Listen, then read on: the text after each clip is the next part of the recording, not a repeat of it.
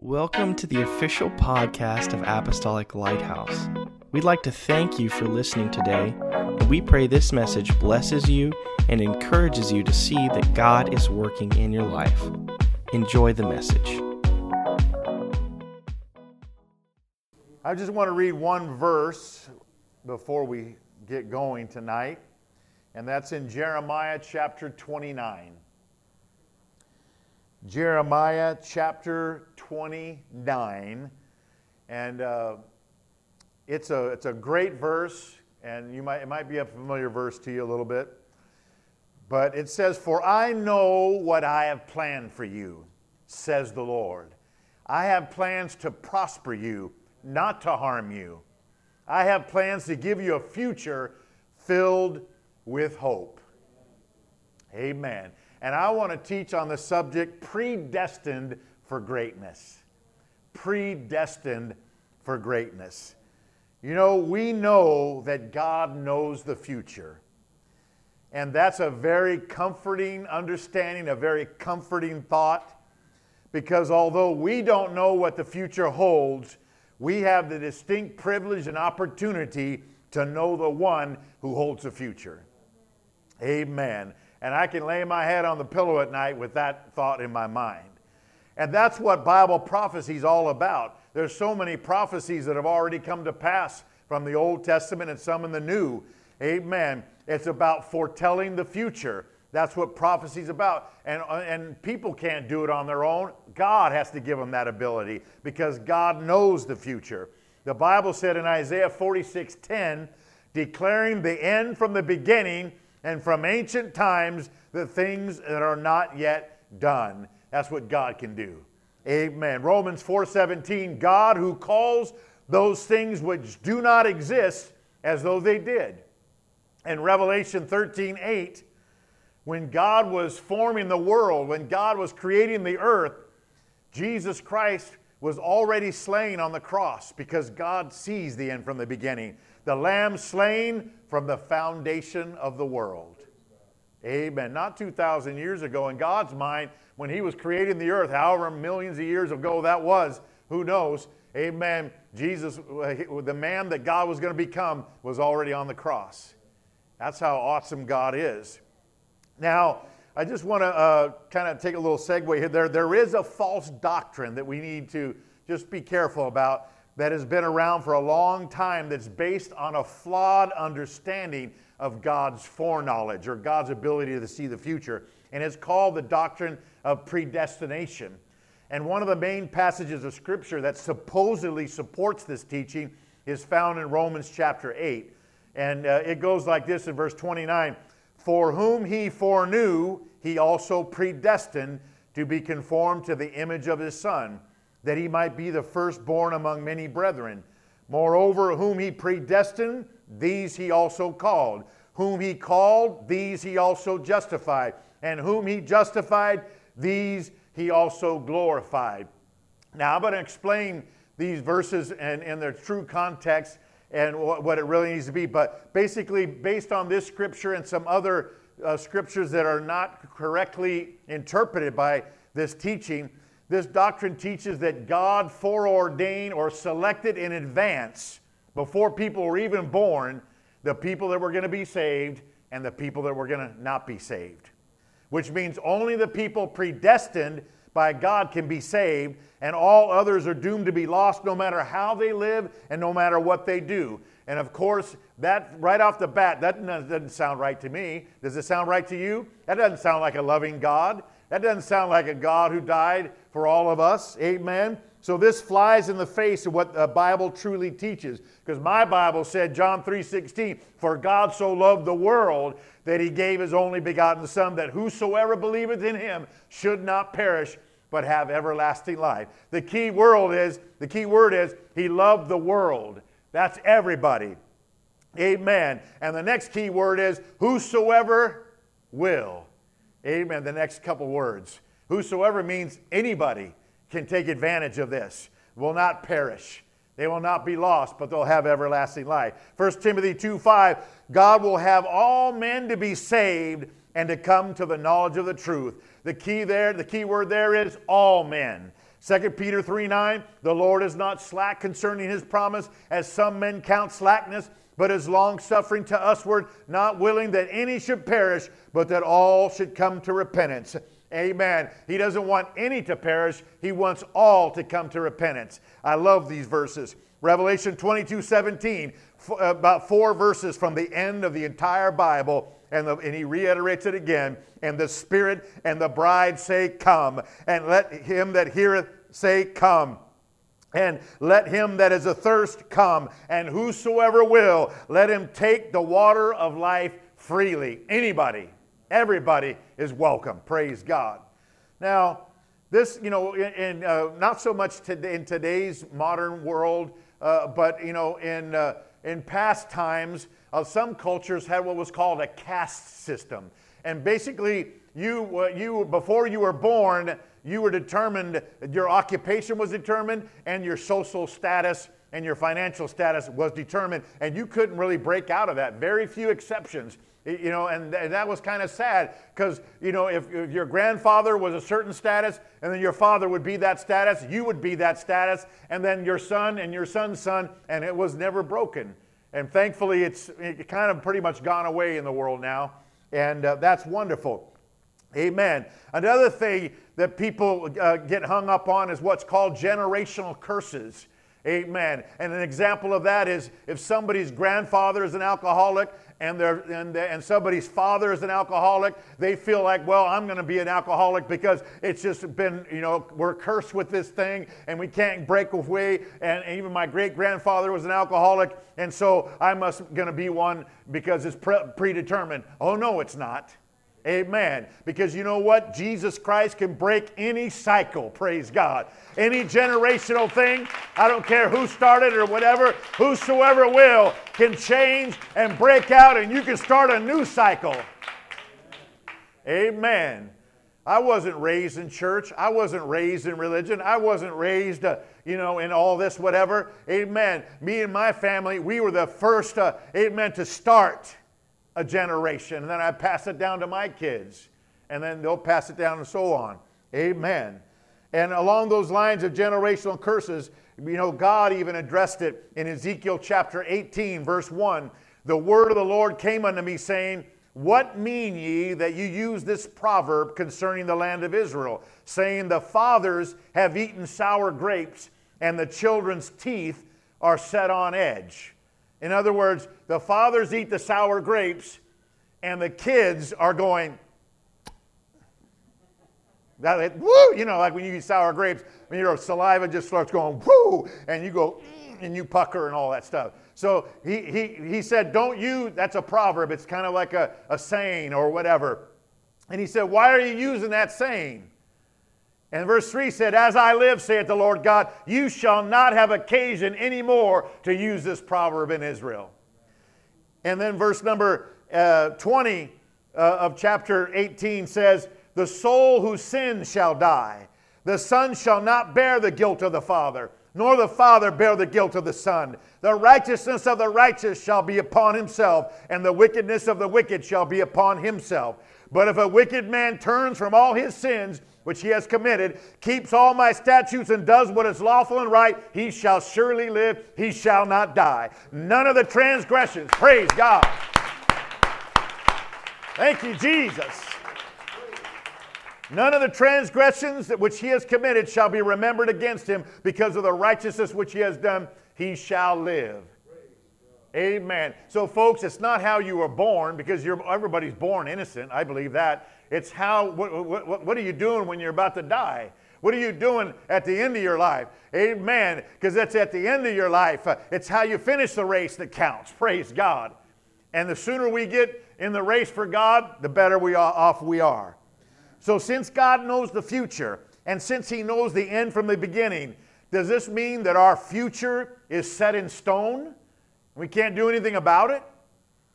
Because if God already knows what's going to happen, and what's going to happen is going to happen, what's the point of praying? It's true that God knows the future, but he does not always act on his foreknowledge. That's the key, folks. One person, Boethius, who was an old, from the Roman Empire. He was like a wise, one of the senators, and he had a lot of wisdom. He said, God sees in the present the future events which proceed from free choice. God knows what will happen if you make a particular choice, but does not interfere in the choice made unless asked for guidance. I like that. That's pretty right on there. You see, free choice that God gave us, that is the X factor. That's where things change. Amen. Expert chess players, now I can play chess, but I'm not expert. I'm not even close. I'm not even a spurt. Amen. I can play and whatever, but you could probably wipe me out if you have any kind of a, whatever. I'm better with checkers, king me. That's better. But expert chess players are called grand masters. Bobby Fischer, I believe his name was, or somebody Fischer was one from America, and then the Russians were always very good chess players, and he beat the big Russian guy at the time, and that was back in the, 70s or 80s. But grand masters can see 10 and 20 moves ahead. But you know what? He's got to see, okay, if he does that, then I'm going to do this. And if he does that, and if I do that, and then if I do this, this, and this, and he does that, and that, and that, and then it's like, whoa, I need a cup of coffee or something. Amen. They consider all scenarios and possible moves that their opponents make before they make their moves. And though they see all these scenarios and possibilities, they don't act upon them until they see what their opponent's next move is. Amen. Because that changes the future of the game. I believe, now folks, listen to this, I believe God is so awesome and so amazing that He can see multiple futures for each of us. Amen. Because, see, we can still make a choice. Well, if God already knows the end from the beginning, then He knows what I'm going to do. Oh, but you could do 2 different things. You can do 3 different things. So, yeah, He knows what you're going to do if you do that, but He also knows what you're going to do if you're going to do that. If you turn left, that's what's going to happen. If you turn right, that's going to happen. If you say yes, that's going to happen. If you say no, that's going to happen. Talked about God shutting the door on Sunday. If you go through that door, that's going to happen. If you don't and you go through this other door, that's going to happen. He sees it all.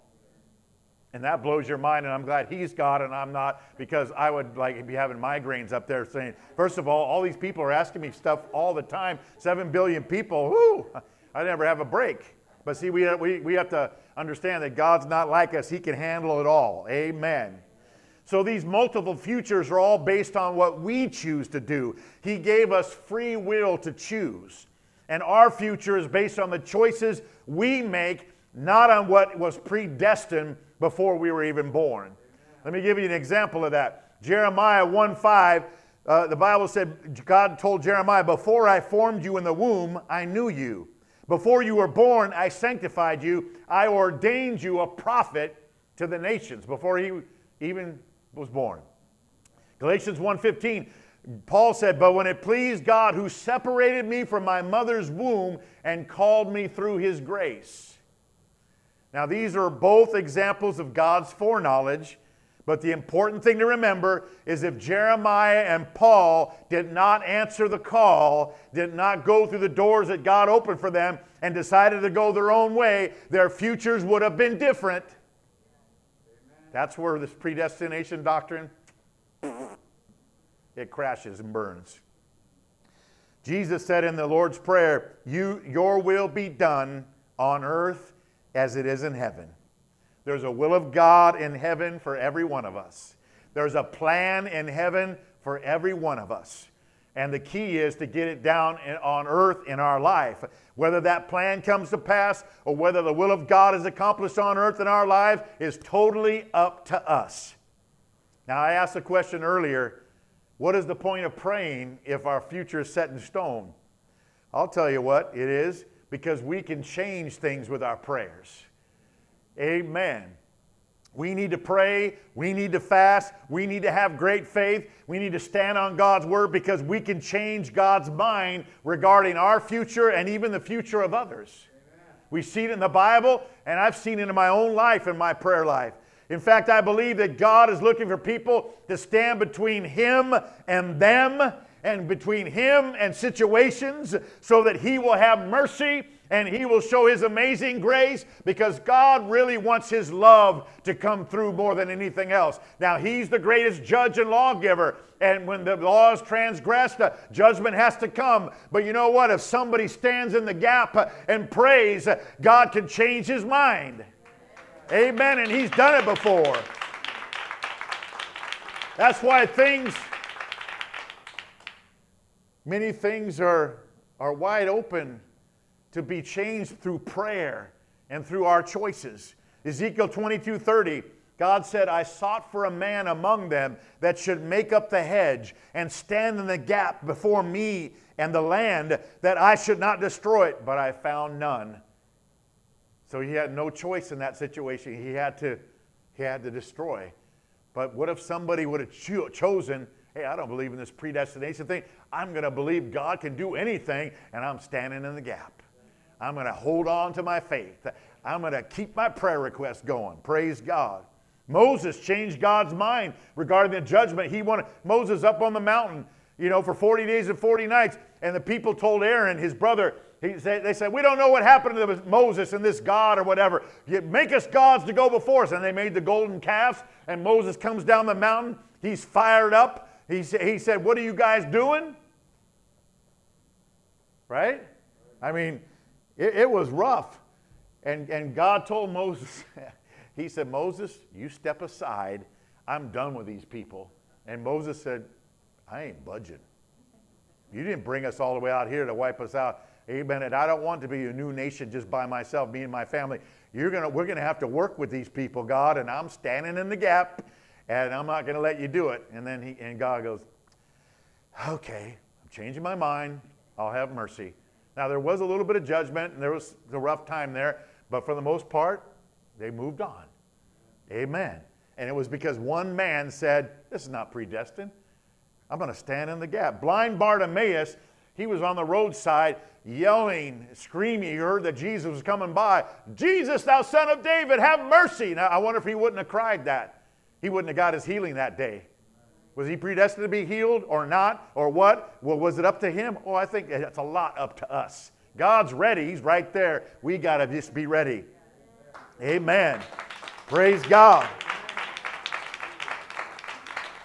The woman with the issue of blood would not have been made whole if she would not have made the effort to leave her house and go to where Jesus was and touch the hem of his garment. Amen. The 10 lepers that went to Jesus would not have been cleansed that day if they would not have cried out and said, Lord, have mercy on us. So see, Jesus died for the sins of the whole world, past, present, and future, but sadly, not everyone will be saved. Not because they're not predestined to be saved, because we don't believe that, but because they don't desire or choose to be saved. That's the only reason. And when we choose to be saved, and when we choose to obey the gospel of Jesus Christ, the plan of salvation, we will go from a life of sin to a life of God's righteousness. Amen. And we will go from the miry clay, and He'll set our feet on the rock to stay. And we will start becoming what I call predestined for greatness. Amen. Hallelujah. Hallelujah. Hallelujah. Praise God. 2 Corinthians 5:21, for He has made Him, Jesus, to be sin for us. He didn't know sin, but He became sin for us that we might be made the righteousness of God in Him.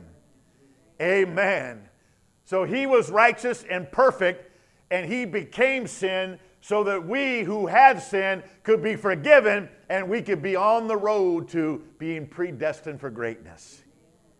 And when we desire to be what God wants us to be and to fulfill our true purpose on earth, then it will be the greatest rags to riches story ever told. Praise God. 2 Corinthians 8:9, for ye know the grace of our Lord Jesus Christ, though He was rich, yet for your sakes He became poor, that ye through His poverty might be made rich.